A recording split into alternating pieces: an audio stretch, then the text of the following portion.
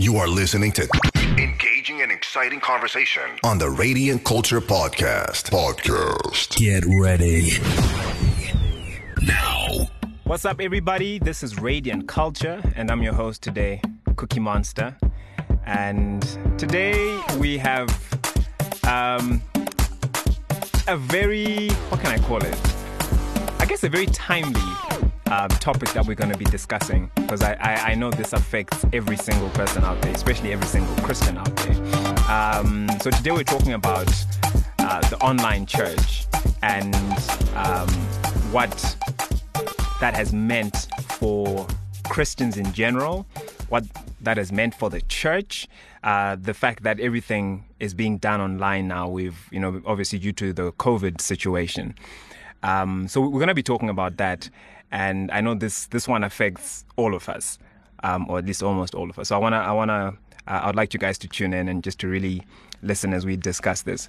So today I'm going to be co-hosting this together with the producer, the one and only, Mr. Kent. How's it going, guys? Yeah, this is the guy who's always in the background. He doesn't want to be known, but exactly. Yes, but he's the one when keeps the engine. Presenters abscond, I'm forced to come behind the microphone. Yes, because T-Mac is absconded. She went on some excursion. We shall not say where she went. We actually don't even know where she went. Exactly.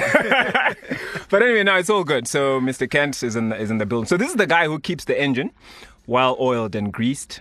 And so we appreciate him. But today he's going to be part of the discussion. And then none other than Kuwaza. What's up? Yeah. Kuwaza is a man who needs no introduction to Radiant Culture. And so, gentlemen, this subject is quite an interesting one. And I know there have been multiple conversations happening concerning this.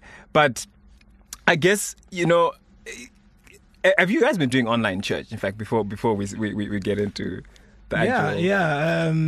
So for much of the year, we had an experience of online church where we couldn't meet during the strictest level of lockdown, and then when it was lifted, we were able to meet for a time before we had to shut down again midway in the winter when cases went up again.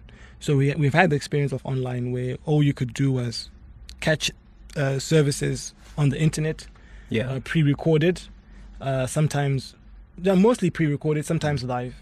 We've had quite an interesting experience, but we're back to in-person meetings because our numbers kind of support it since we've been allowed by the authorities to have at most 100.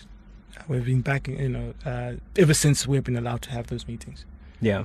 Mr. Kent? Yeah, I actually go to the same church. So. It's been pretty much like that. I must say it was pretty weird because I think I did two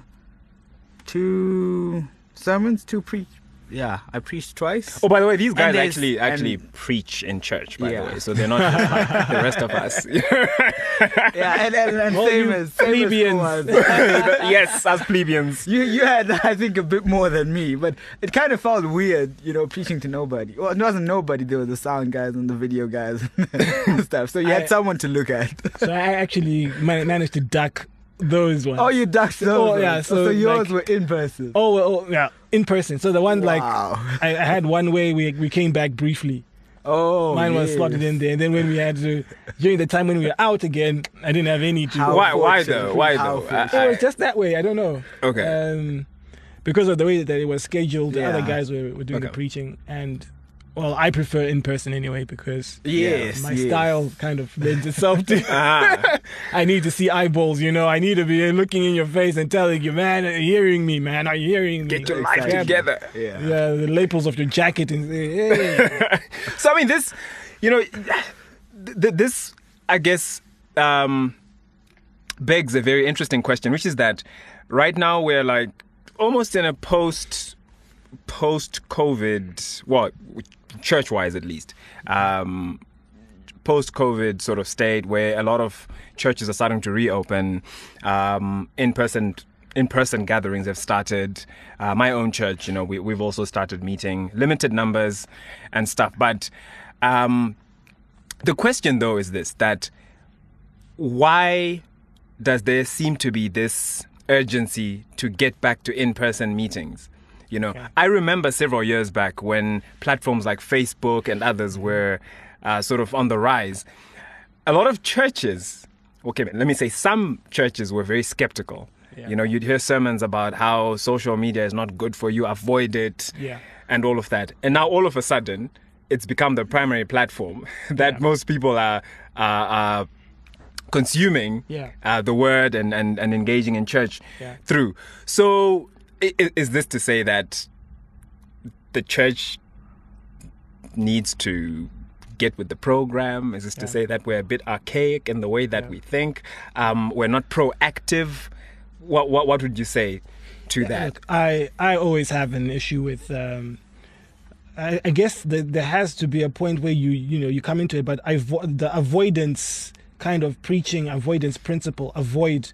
abstain, but avoid is there's a difference between abstinence and avoidance. And I think the church seeing that abstinence is not as easy, because abstinence means that you are in there but you're making choices all the time not to get involved, and that's a lot more difficult than avoidance. Simply don't show up, don't go to the club, don't go to a place where you know that you might have to make a choice between abstaining and not.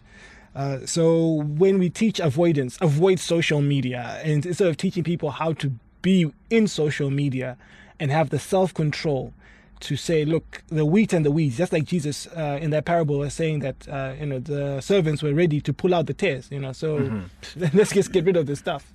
So no, let the wheat and the weeds grow together for a time, because you might just pull out wheat when you're trying to pull out the tares. Right. And I see that as a lot as a principle in some of the way that we teach, is that we are so worried about the tares, but the reality is the wheat and the weeds are always going to grow together. How are you going to teach people to focus on the good and not get caught up in the bad? That's what we need to do, and to empower people. And they've been forced into that now with social media, because that's just the only way that if you're going to say no social media and we're not going to do online church, then you have no way of reaching your people. Yeah. Zero way. Yeah. If you take away social media right now, take away WhatsApp, Facebook, Instagram, all those, YouTube, you have absolutely no way in this COVID environment of reaching a congregation. Yeah. So you have to have your congregation online. And so if you're saying that social media out of the way, then you are archaic and you have to get with the program, because then you're not a shepherd to your sheep, Yeah. Mr. Kent, you're somewhat of a techie. And so the question is that, would you say that the pandemic and the after effects, or the effects of the pandemic, which is that, people have had to be stuck at home, you can't go out, you can't do church, large gatherings are banned, people have had to do social media church, basically. Yeah.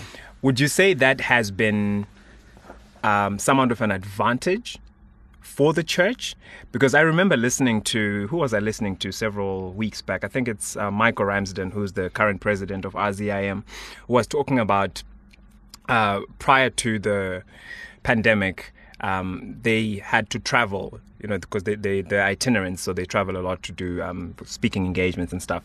So he was saying, but because of the whole setup of the world right now, he can literally have 3 different meetings in a day in 3 different countries, almost. Wow, yeah. From the comfort of his home. Yeah.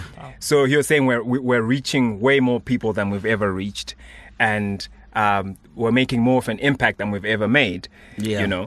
So that's one perspective. Yeah. Then you also have people who are saying no, but it's been a bit of a disadvantage, because there's no in-person.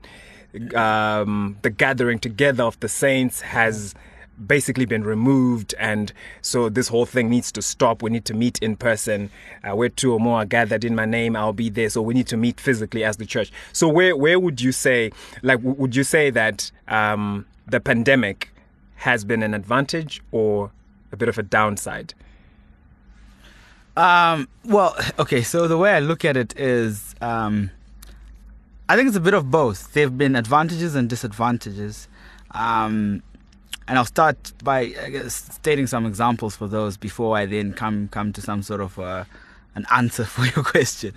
In the sense that I I think for a lot of churches, they've discovered that there's a wider audience for their messages. For some churches, some churches didn't know, started reaching people that they didn't know. I actually heard of cell groups for like Elevate Church that are now like in Zim, like people like, you know how people stopped going to church, and I don't know if we could say it's a good thing, because that means a local church has lost a member. Because I know Steve Furtick is poaching our people here. So people started like, you know, with online church, stop poaching. And to be honest, it's been happening to a lot of people where you're at home and the first Sunday you feel obliged. You go to your church's Facebook page and you check it out, and it's not as, you know, well done as, you know, Stephen Furtick. They've got the bells and the whistles because they've been doing, you know, live streaming, and they've got live streaming for a longer time. And, you know, most churches were trying to get grips of it, and, you know, it was, you know, pandemic induced. And then you get that notification that, hey, Stephen Furtick is live, and then you just kind of switch. So you switch from your pastor to Stephen Furtick, and then you're just drawn. And I've heard people who've actually now, you know, got in, and, you know, they'll tell you, you know, get in touch on this hotline or on these platforms. And they get in touch and they get involved, and someone calls them and they actually help them set up a cell group and stuff like that. So they actually, but that's been before the pandemic, that's been Elevate's model. They've had like what they call satellite campuses of people meeting in their homes, but they live stream the thing. They've been doing that for a while now.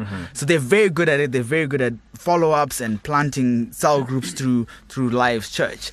So they would have never really had meaningful, because these people are now having meaningful like Zoom meetings with people in the States, like their virtual cell groups, people who would have never met each other and would have never helped each other, because now some are sending relief for some people and that sort of thing. Those connections would have never been made if people weren't online, because ordinarily I would be at church. You know, yes, obviously you can catch the recorded version of it, but it's not the same as participating online, and you feel like you're part of it. So the advantage is that those things wouldn't have happened at such a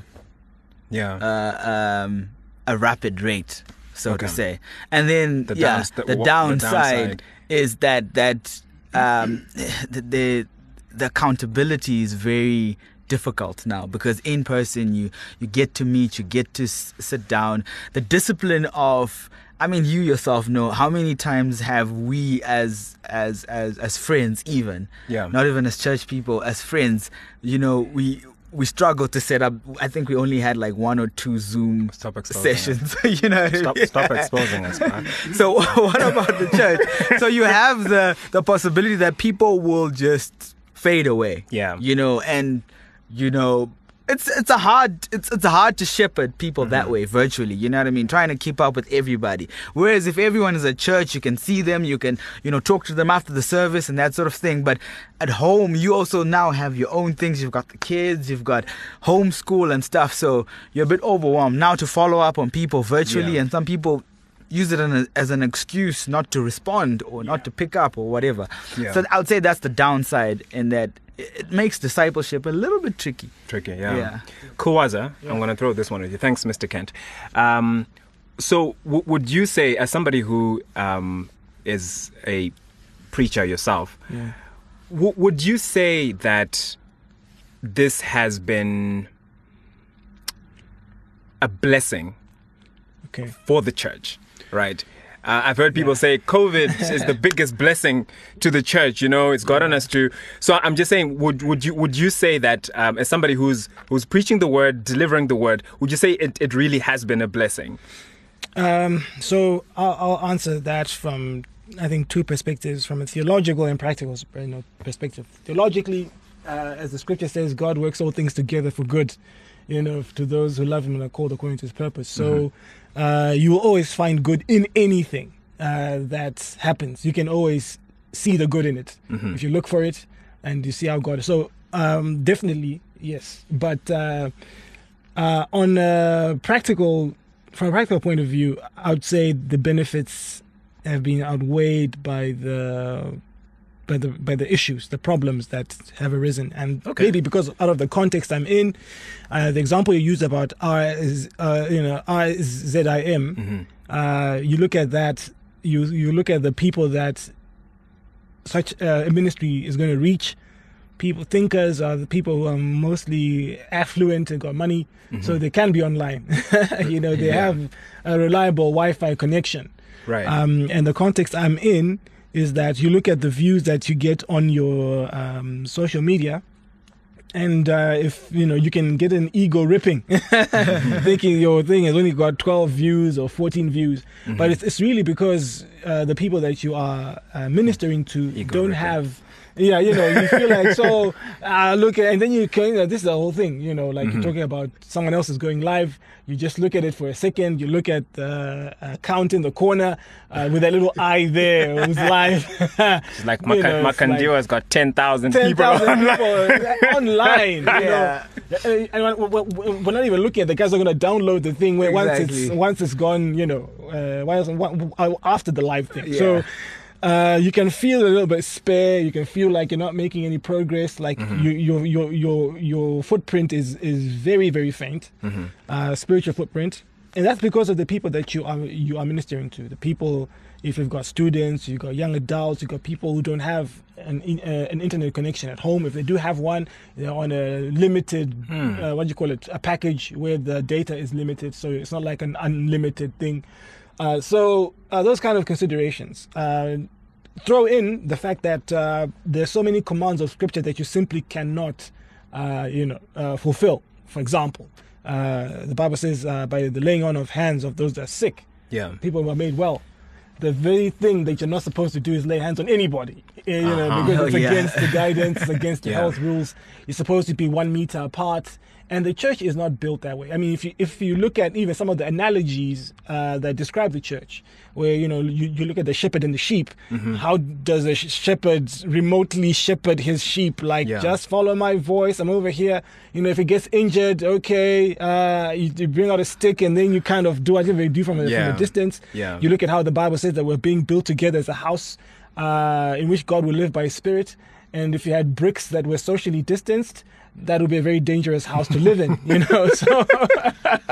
So the idea is that it's closeness, it's togetherness, it's the church is at its best when there's this little distance between the people as possible. So the pandemic has not been a blessing in that regard. I think we've experienced more in terms of loss. Where it has been a blessing, I would say, is that it has forced many to question the wineskin, if I can use that word, or the model of church that they do. So if you are a church that likes to gather 30,000 people every Sunday and maybe another 15 or to 20,000 during the week, you're going to have to rethink seriously how you're going to do church. Because as you gave the example of the guy who's got 10,000 viewers, but his church that's about what? And you're looking at guys, some of those people are from outside the country and all that. The congregation that's about 35,000 strong, the vast majority of those people are not online. And if people are having issues in their home, it's not, you can't do, there's some counseling that's not possible to do virtually. And you're going to need to sometimes you need to do hours of it. But then you are limiting your time to, this, that. So that has forced people to think about, are we doing church properly? The man of God model. Is it right to have one guy from whom everything else flows and everyone else is just like supporting us? I want us to come to that one. All right. A little later in the discussion. No, so I'm just talking about the blessing in that. I'm just illustrating how that can be a blessing in with regard to we're having to question the way that we do church. Does it reflect what it was like in the book of Acts?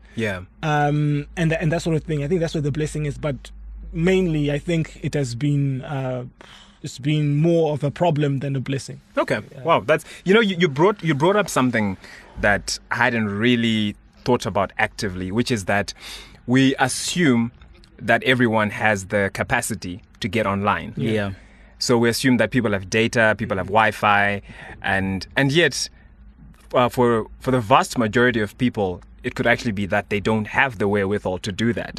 And so they're not logging on, they're not tuning into the Facebook lives and to the virtual church services just because they can't. Yeah.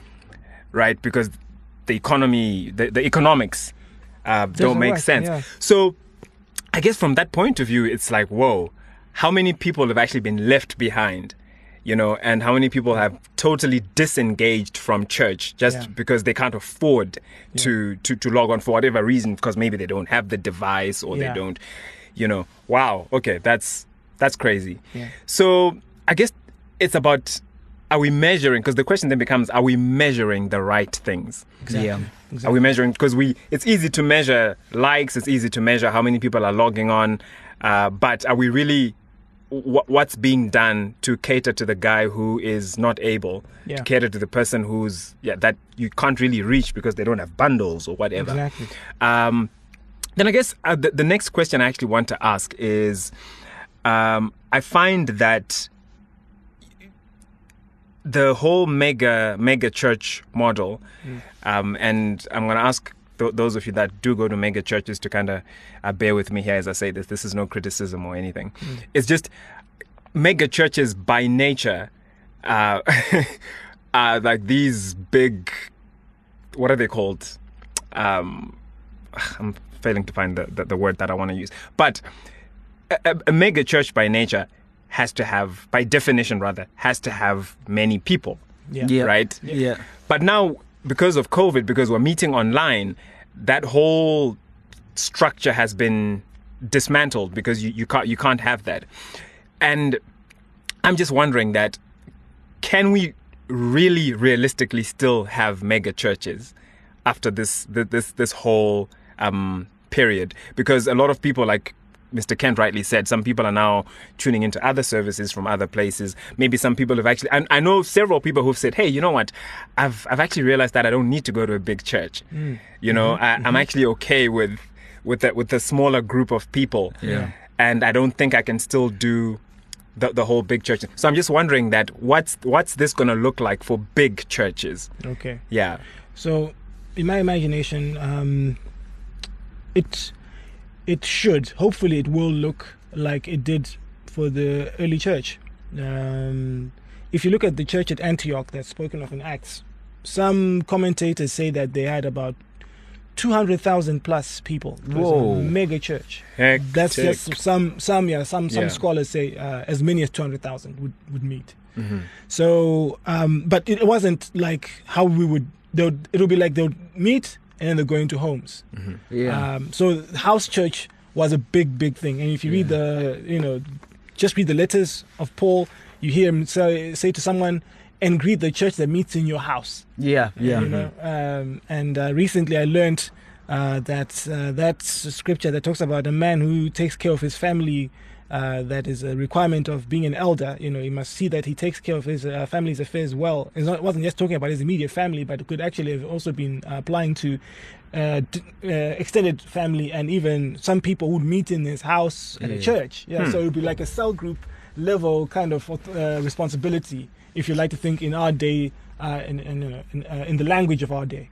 So house church, I think, will become important, will become key, where people will meet in various locations, or should do, and that means that you need leaders that are empowered. And so the big church, if big church was okay, we can have a few people here and there to lead, but the head honcho at headquarters, the man of God, that's where it's all flowing from. If you have that, I think those churches are the ones that are going to struggle a lot, because the guys are going to meet and then it's going to be like, so what are we going to do? There's no one to lead this thing. We are waiting for headquarters to tell us what to do. Everyone's a robot, you know what I mean? So that has to, it's a bit late to try and then train everybody, although, at least if you get started now. But that will require the raising of many leaders, people that can replicate what the man of God was doing, whether to the same level of gifting and whatever, that's another story. But at the very least, you know that people are being fed the word, people are being looked after. Someone is able to check in on someone and say, I haven't seen you, I've not, you've gone quiet online. Is it okay? Do you have data how can I assist? Yeah. I remember I received a message like that because I hadn't been online for other reasons. Yeah. I was just like, I need time away from some of the discussions on groups. So I just kind of pulled out a bit for a bit. And then I got this message from a guy who was a bit concerned because I'm quite active on social media. Like, we're not seeing you speak. And so they didn't say, we're not seeing you. They basically said, are you okay? And I knew it was because I was quiet. Yeah. You know, so you need guys who can do that. And it sounds like something very basic, but believe me, it's not. So that's how many people are actually, and you'd be amazed at the kind of people that are falling away, so to speak. The people that you look back and think, hey, this person is solid. The ones who pray loud in meetings. If you're going to count this person who is a solid Christian in this place, who's mature, you'd point at them, but they're the people now that you're realizing that was shifting sand because they were standing on what the man of God was doing. Once the man of God is taken away, they have fallen away. Yeah. So it's a very interesting time for big churches. They're going to have to. I think the whole thing of saying we can do online is a myth. Especially in Zim, it's just not going to happen. It's not going to work because even if you can do online, if you preach something that's heavy and it needs to be broken down, right? Yeah. I didn't understand what the man of God said. If that's the the model that people have, he was saying this, but that flew over my head, right? The best you can possibly hope for is to send your comment along with hundreds, sometimes thousands other comments, and hope that the moderators get to see your comment, and then the next Sunday before they start, there's a question and answer, and then your question is among the questions that the man of God is dealing with. You know, so and how many are doing that? Yeah, exactly. So what are your odds of getting your question answered? So you need someone who's on the ground who can then break it down and say, actually, what was being said is this, and this is how it applies. This is what it looks like in working clothes for you from a Monday to Saturday. So, So I guess this really brings our discipleship models into question. Absolutely. To say, 100%. as churches, have we been creating disciples of Christ? If I can I even use the word create? Yeah. But have we been focusing on developing people to become disciples of Christ? Yes. Or have we been building church members? Yes. Right? Or people who are adherents to whatever our church brand or church message is. That's because ultimately, if all I'm doing is following my man or woman of God or my leader, then when something like this happens, then I'm going to have a problem if I'm not really being a disciple of Christ. Mr. Kent, I'm going to bring it back to you again. Yeah. So would you say then that when we... In fact, how can the church, given everything we're talking about now, how can the church embrace technology in a healthy way? Because we have this situation right now where meeting is still a bit of a challenge. But Kulwaza brought up some very important points, which are that the church, I think by definition, has a certain physical aspect to it that can't be ignored. But at the same time, we're also living in this tech advancing world, and worsened now by the whole pandemic. I'm saying, what steps can the church take to embrace technology in a healthy way? Technology is useful if you have access to it. Like Kwaza was saying, a lot of people don't have access. Actually, it's not church related, but I was having a conversation with a friend of mine who owns one of the, respected and sizable newspapers in the country, and they went digital before a lot of the other ones went, and he said that he actually gave me a revelation that their WhatsApp readership is larger than the actual website readership.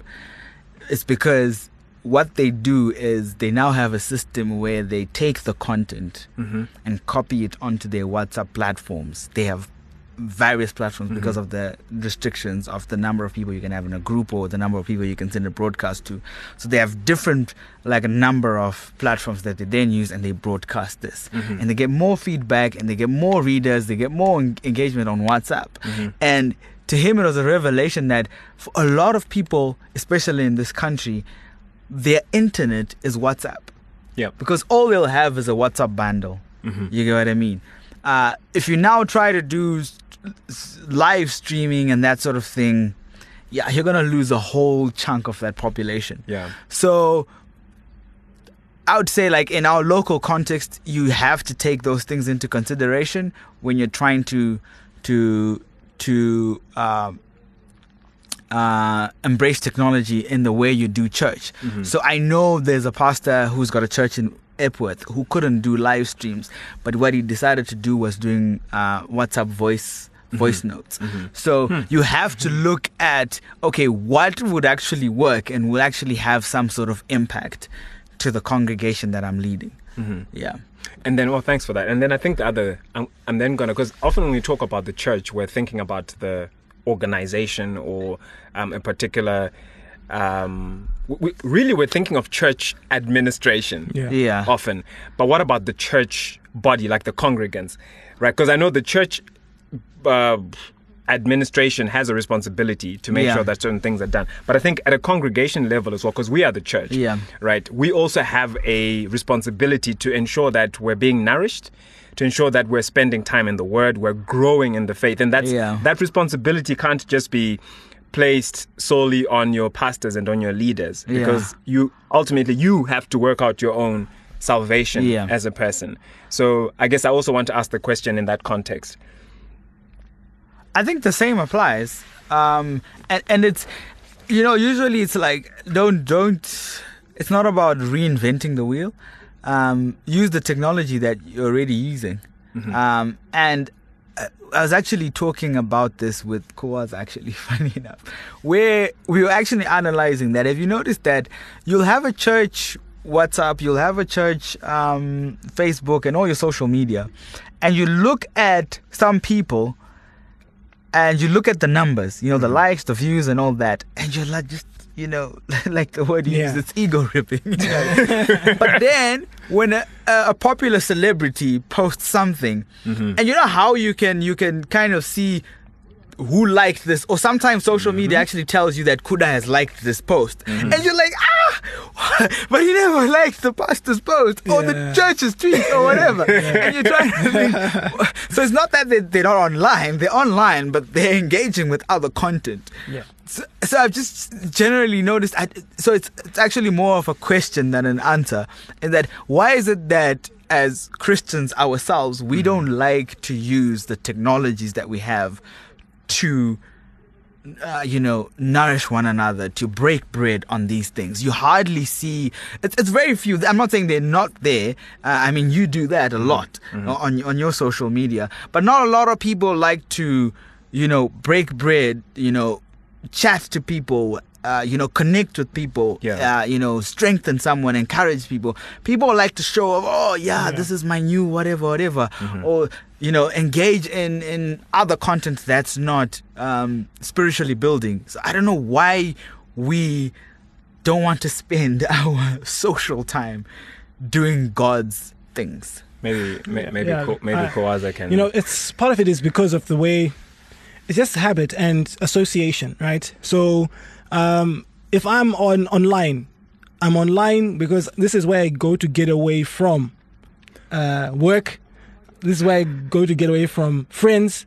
And this is where I go just to find out what's happening. So it's like my escape. Exactly. It's my escape. It's been a stressful day. Zim is just, I just don't have as much work as I would like to have. So what am I doing now? You know what I mean? So for example, or someone's a student, or, so you are online. It's the one place where you've gone to escape.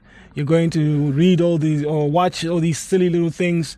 And the one thing you don't want to be doing there is to be talking about spiritual things and hidden things and things that make you think, things that, wow, that was deep, oh man, that was challenge. I was challenged. I don't want to be challenged. I've got to social media This is true. This is true. just to let my hair down in a way that if I don't leave a footprint, which means if I don't like it, I can watch it, but I don't like it, and no one knows that I've watched it. So I can be anonymous, and I can enjoy what I enjoy, and I can still have my facade of I'm holy and righteous, and I don't even know who Jinimbi is, or where he comes from, or whatever. You know what I mean? Yeah.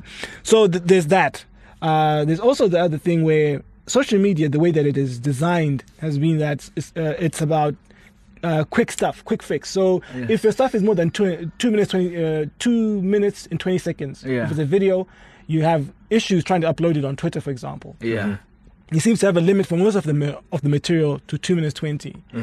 You go on, I'm not a TikTok person, but it seems like some of the videos that come from TikTok, most of the videos are very, very short. You look at Instagram, the Reels, fleets, you know, it's 60 here, seconds, 60 seconds, it's here, and then it's gone. It's all designed to give you so much content. You can, consume so much in just like in 20 minutes. You've watched gazillions of videos, and that leaves you feeling like you got value for money. Now come back to Christian material. Someone's droning on for 40 minutes, right? And that's, like I think, podcast. another way. Exactly. You know what I mean? But at least we can go audio. So we're not as demanding. So in this 20 minutes of someone who's streaming, right? And I'm told that it seems like it's 1 gig per hour. It seems that's the rate of data consumption. So I'm going to spend, our sermons have always been 40 minutes. Someone is talking for 40 minutes. I'm watching that throughout, right? And I'm having to pay attention. I'm having them lift up, introduction. This was what's happening, the context, like we always like to do. So this was what happening when Jesus was doing this, and then this in the Eastern culture meant that, and then you're going to go into your message, and then you got your bullet points. And I think that's another thing that I know we're talking about the congregation and why they don't want to do that, but also I don't think we help them. Those that content creators, we have just continued in the way that we were before. I saw another guy who had 6 hours. You look at it on YouTube. 6 hours. Whoa. Just talking. Hours. I'll show you. Wow. Yeah. Okay. 4 hours, 6 hours. And it's like life has gone on, like, back when people could just meet at a church, and then that from 8 to 3 p.m. guys are at church. It's like church is the whole day. Someone is just taking that and importing it into social media, into the social media space, and that just doesn't work there. So you've got people who've got a short attention span who are already expecting that all I want to get is 2 minutes, 5 minutes, and then you're asking them to spend 40 minutes listening to you. That's where you find that people might not want to engage with that content. And then I think thirdly is because of what's already going on. If I look at the local context, most of the spiritual stuff that I've seen that has engagement is when there's an argument about one prophet against another apostle. One apostle comes out and says, I want to expose that prophet. And this is what they teach. And we don't agree that this guy is a fake prophet because they belong to a cult. I used to be part of it, and now you've got so many people. So it becomes more entertainment value than there's entertainment value. And then there's like confirmation bias. Right. I've always known that guy was dodgy, and thank you for vindicating me. Man. So that's the kind of content that people want to engage. You come out here, you're preaching the true gospel. Jesus died for your sins, and this is what it means for you. You're now a new creation. That means you need to quit speaking in a certain way. You need to quit drinking. You need to quit doing this. And the way that the people are talking and engaging each other that are doing this to and fro is actually, when you look at the Bible, guys, is this how we're supposed to do it? But guys don't care because this is drawing a lot of attention. And that's this is what people would choose to engage. So once you're smart and you're talking humility as a topic, you're talking about losing your life for Christ, then you've got your 3 views, 4 views, 2 likes. Ego ripping. Ego It ripping, is. man. And you're right, because we we tend to see it with this podcast because, the numbers, praise God that the numbers don't fluctuate too much, but you'll see that the higher numbers go towards the more controversial topics. Right. And then the lesser controversial topics, the numbers kind of drop. But my point, what I wanted to then say is that, for me, I wasn't just talking about, people preaching and admonishing each other and that. I was just saying, just generally, just celebrating each other genuinely. Sometimes it's not genuine. It's kind of like showing off sometimes on social media. But I'm saying, the physical way of fellowship, so how you can actually have a nice, good fellowship with the brothers and break bread and stuff. I don't see that happening on digital platforms. No, but think about the practical. Is it because it's impractical to do that? It is But impractical. people still have rich conversations around useless things. Why can't they import that onto the digital space? Because in the digital space, if you're typing, right? And I'm just giving you something very practical. Yeah. I'm pretty quick with my typing. Oh yeah, you're blame on the ball. Try and have a discussion with this guy. He'll bombard you with his points before you finish yours. So I only realized that because of my interactions on a Christian's men group. Mm-hmm. So I thought that it's all good. I'm just. What kind of phone do you use? Hey, that's not important. I think predictive texting has something to do with it, but that's another story for another day. Okay. So I then realized that there's guys who get crowded out simply because they just don't type as quickly as everyone else. Yeah. You know what I mean? So you are still forming you've managed to form what you're thinking. Yeah. Now you want to express it, and before you've gone, the conversation has actually gone on another tack, tangent. and you're still trying to respond to when it was still talking about that. You know what I mean? So that, just as a practical point of view, that person is crowded out. They don't feel like they can continue to, and then they won't, contribute. Okay. Yeah. You know what I mean? You So got a point. Yeah. there's that, and then if it's not typing, then you're going to do voice notes. But then that means I have to open your voice note. We have to open everyone's voice notes In a group first. discussion. And in a group, it doesn't work. I'm not going to listen to your voice note. This is just a You see, exactly. And the problem is people like this tend to send these really long voice notes. For me, the moment a voice note goes beyond 2 minutes, hey, listen. You're preaching now, bro. But if in a context where you're sitting in a lounge, in a living room or around a coffee, in a coffee shop and you're around the table, someone can go on and drone for 4 minutes and you don't feel like, hey guys, this guy's been talking for 4 minutes. Yeah. You're engaged because there's facial expressions, there's gestures, there's humor, and it's in the moment. So it's a lot different when it's on digital. I think some of it just practical, from a practical point of view, just doesn't work. That's an interesting point. Very good point. Okay, as we speed along here, because Yep. I know our time is fast running out and we don't want to have a long episode, right? So one of the things that I've noticed, and this is through my interactions with people, so during the lockdown I was trying to just stay in touch with people, find out how guys are doing, because I just felt like, people need to be checked up on. Yeah. And one of the most interesting things for me is that one of the guys that I know, one of the guys from church, not really a friend of mine, but somebody that I just know from church, really chilled guy, loves Jesus, like the most chilled guy.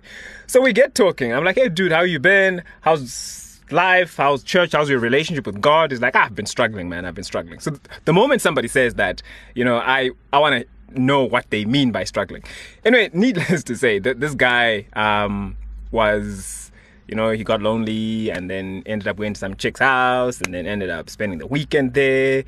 And then, things happened and then things continued to happen. And then, then it just became a thing where they were just doing stuff, right? Yeah. With So then I was just like, how many people are actually caught up in that where just because they're lonely and they've got no one to talk to, they're either resorting to porn or to something.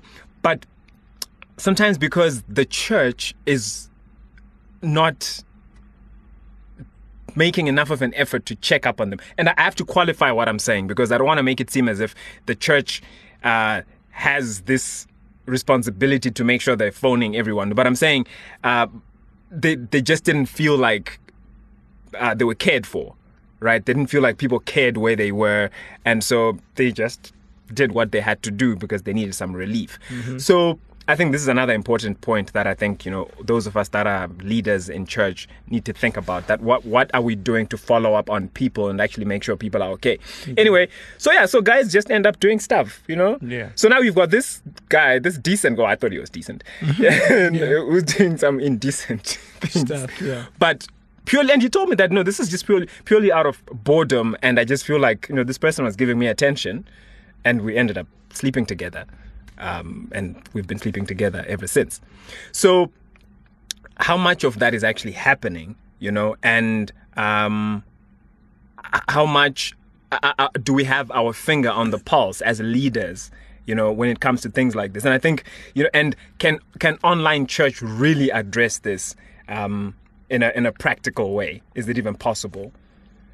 Yeah, so these are the things I was talking about when I said, from a practical point of view, there's just stuff that online cannot do. But also I think we need to be mindful of the times in which we live, because we are in the end times, and the enemy is working very hard. I just want to remind you guys, you might know the story from Exodus, should be in chapter 17, where I'm not sure which army it was against, though, unfortunately. I just know it starts with an A. I don't know if it was the Amalekites that Joshua was leading the Israelites to fight against. And Moses was in the mountain and he was praying. And then every time his hands would go down, these guys in the valley would start losing the battle.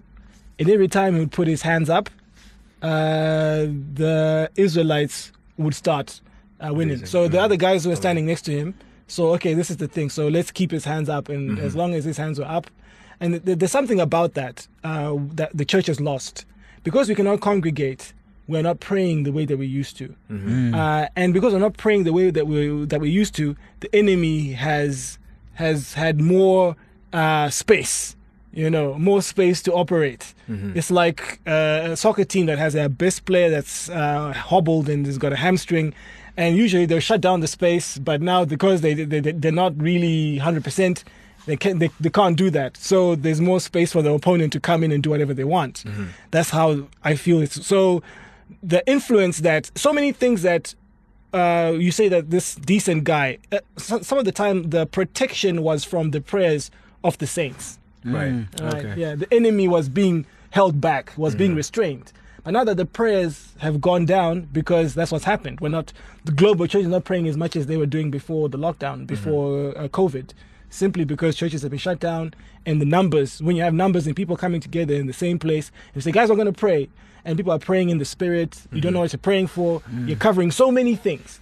When that prayer has been taken away, so much of the things that were being held back are now having freedom to move and do stuff. So you're going to see so many more people, especially people that are weaker in their walk, or you're younger, let me use that word, younger in the walk with God, will experience a lot more. Yeah, today I was reading where Jesus was saying to Simon Peter, he said, Simon, Satan has asked to sift you as wheat, but I've prayed for you that your faith will not fail. But I remember reflecting on how Jesus praying that his faith will not fail was still not, not that it was not enough, but it didn't then completely nullify the work of the enemy. It just kept his faith from failing. Because it still denied Jesus. Yeah. And this is after Jesus had prayed. Imagine if Jesus had not prayed for him. You know what I'm talking about? So imagine that people were stumbling, were struggling when the prayers were there. Take them away. What's going on?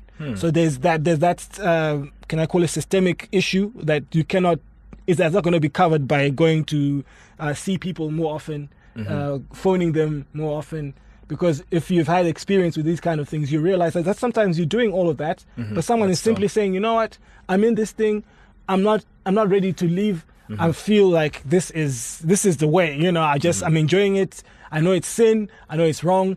But no matter how many times you call this person, they're still stuck in that. Yeah. So it's no longer something that you can just deal with by simply, always following up on them and phoning them and say, hey, where are you? Can you? It's just no longer that. It's not a physical thing. Now it's spiritual, and it requires that base of constant prayer where people are saying, we're going to cover the church and so on and so forth, and try to make up that deficit of prayer somehow. Wow. So I've got a question. So with all this, we don't know what the future holds. If social distance becomes a permanent normal, and we've already highlighted the shortcomings of technology, how should the church reorganize themselves in a way, or how should we? What's the future of church for it to be effective, to have effective discipleship, effective fellowship, effective prayer? Yeah, that's all the key pillars of what makes an effective church. How can those be sustained going forward, knowing limitations with regards to technology and that sort of thing, but at the same time we have a pandemic that's restricting physical contact. We talked about mega church. What's the plan for mega churches going forward? You might say, now there's a vaccine. Corona might go away. I mean, the flu is still here, and it has a vaccine. That's like a whole nother there might be another thing. There might be another thing coming that will make even social distancing worse. We'll say, hey, you need to be 50 meters apart or something. Maybe in a nutshell, and then maybe we can. I think I'll speak on that on two kind of what you call two levels. Firstly, I think first level is advocacy. I think we should not accept some of these things. We need to understand the underlying issues. Like Daniel, these guys who are around him who are jealous of him, didn't want to be promoted. They went and told the king, "Can you ban prayer? And you should be the only one that people should pray to, right, for 30 days, for a whole month." And Daniel was able to see that this has got nothing to do with Darius. So he continued to pray because he could see that this is spiritual, and he could see what was going on behind the scenes. I think we need to have that as well, to understand that this virus seems to be designed to hit the church where it hurts the most. So we need to advocate. If football players can be playing games and the league is not stopped, we are involved in something that is way more important. Exactly. So we are an essential service. Having that advocacy and saying, if you're going to have hospitals open, hey, Jesus said he came for the sick and not for those that are well. So we are a spiritual hospital, and the consequences are eternal. So we are an essential service.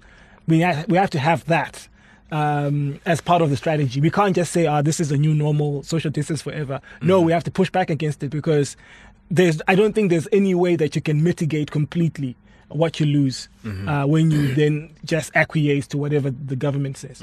That's the first thing. And then the second thing will be a bit controversial. The church needs to become more spiritual.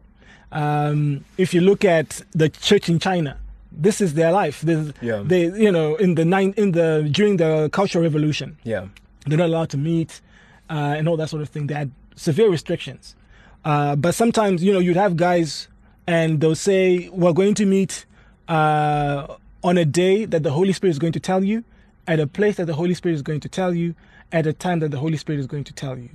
So let's meet then and there. And then immediately that by the numbers that meet on the day, who is walking with God and who isn't. It's stark. There's no, you know what I mean? So this is an extreme example, but this is supposed to be our life. This is how we, you look at Paul saying things like, even though I'm absent from you in the body, I'm with you in spirit, and I delight to see how orderly you are. You have Elisha saying, and this is Old Testament, he's saying to Gehazi, did you not know that my spirit went with you when you went to ask when you chased that guy to get some illicit gains? My spirit went with you. So that is, our new birth, the reality of that. How far have we pushed the envelope to live it out? Why are we like the world when we have become new creations with tremendous capacity to do things on a level that, you know what I mean? So I know that goes, people get into that sounds weird, but it's actually not. If you go into the dark world, guys get, for example, just to give you an example, guys get out of their bodies, they do all these kind of spiritual things, and the devil invents nothing, it's all imitation. You look at the saints of old, you look at guys like Elijah, one guy was saying, look, I don't want to go and tell Ahab that you're here, because if I go and then the spirit will just take you and put you somewhere else, and then I'll say, but he was standing here just now, so I'm not going to go and tell him that you're here. You know what I mean? Yeah. What kind of a conversation is that? Yeah. But, Elijah is Jesus said that John the Baptist is the greatest of those born of women. Yeah. And anyone who's least in the kingdom is greater than John the Baptist. So we should be expecting greater levels of that sort of thing. So I think we need to be pushing the spiritual envelope as well. We should be the vaccine. The church has to have how many people, people were mocking the church. Hey, these men of God. And when the COVID came, they also shut their churches down, and people would laugh about it, and even Christians would laugh about it. But hey, we are supposed to have the solution. Yeah. Who has prayed for someone? Someone says, I had COVID. The pastor prayed for me. I'm healed. You know what I'm talking about? That we need to have that more and more as well. So it's funny, it's funny you say that, because there's a movie I watched. There's a series actually, called The Chosen. I don't know if you've ever watched it. Chosen, man. The Chosen is the. It's just about Jesus, but the way they did it was quite interesting, and something hit me. There's a time where there's a leper who comes and everyone just runs away, and I'm like, in those times they were contagious diseases. The social distancing was kind of like, when you see one of those guys, you'll be like, yeah, exactly. Wow. But then everyone is shocked when Jesus doesn't run away. He goes to the guy, embraces the guy, and tells him, look, you're well. Wow. You know what I mean? And how, to me, it gave me a glimpse of, is this not what we're supposed to do? Are we not supposed to be like getting into this room with COVID people, and you don't have a mask, nothing, and it's like, my brother, it's well. Yeah. Breathe. Wow. Stand up. Can you that imagine? sort of thing. That instead of the sickness that's in the guy coming into you, the health that is in you goes into the guy that's sick. Yes. Hey, guys, listen. we're gonna end it now. Look. Yeah. We're gonna end it now. But whoa, man, I think one of the things that I've also been thinking about is just my own walk with God, and what it means to really be a Christian. And Kwaza referred to this earlier, where he was saying that we're living in the last days. And of course, I know that's been said many, many, many, many times, but we really are living in the last days. And there are many things that the Bible has said are going to begin to happen as we draw closer to the coming back of the Lord Jesus Christ. And we're starting to see some of these things happening. And I think for me, this means that we have to challenge ourselves as Christians to say, are we really walking with God? Are we really doing what we need to be doing as Christians? Do we really have a relationship with God? Is Christ really our treasure? Is he really our pursuit? Is he really the most important thing in our lives? Or has church just become part of our tradition where we just do it? And so our tradition has been disrupted by COVID. But what are we doing to make sure that we really plug into God? Because I think that's really what we need to be doing. So anyway, these gentlemen have touched on some very challenging, interesting things, but I think it's all stuff we need to be thinking about. And what better time to do it than now? Yep. So we're going to close it here. I think we've touched on some interesting topics and asked some interesting questions. But I'm going to just encourage you guys to think about this, to really think about your walk with God, to really think about where you're at, and to deepen that walk with God, because that's really what it's all about. But for now, we're going to close it. Any parting shots from you, gents? None. Okay, because you guys just you just did it. Okay, so thank you for tuning in, and catch you on the next one. God bless. Cool. Later. Thank you for listening to this week's episode of the Radiant Culture Podcast. If you want to make a contribution, make a suggestion, or have a request, you can get in touch with us via email on radiant@thehub.co.zw or inbox us on Facebook and Twitter. Look out for the next episode, and remember to share this one with everybody you know. God bless. It's hot, it's fresh, it's uncut. #Real Talk on the Radiant Culture Podcast.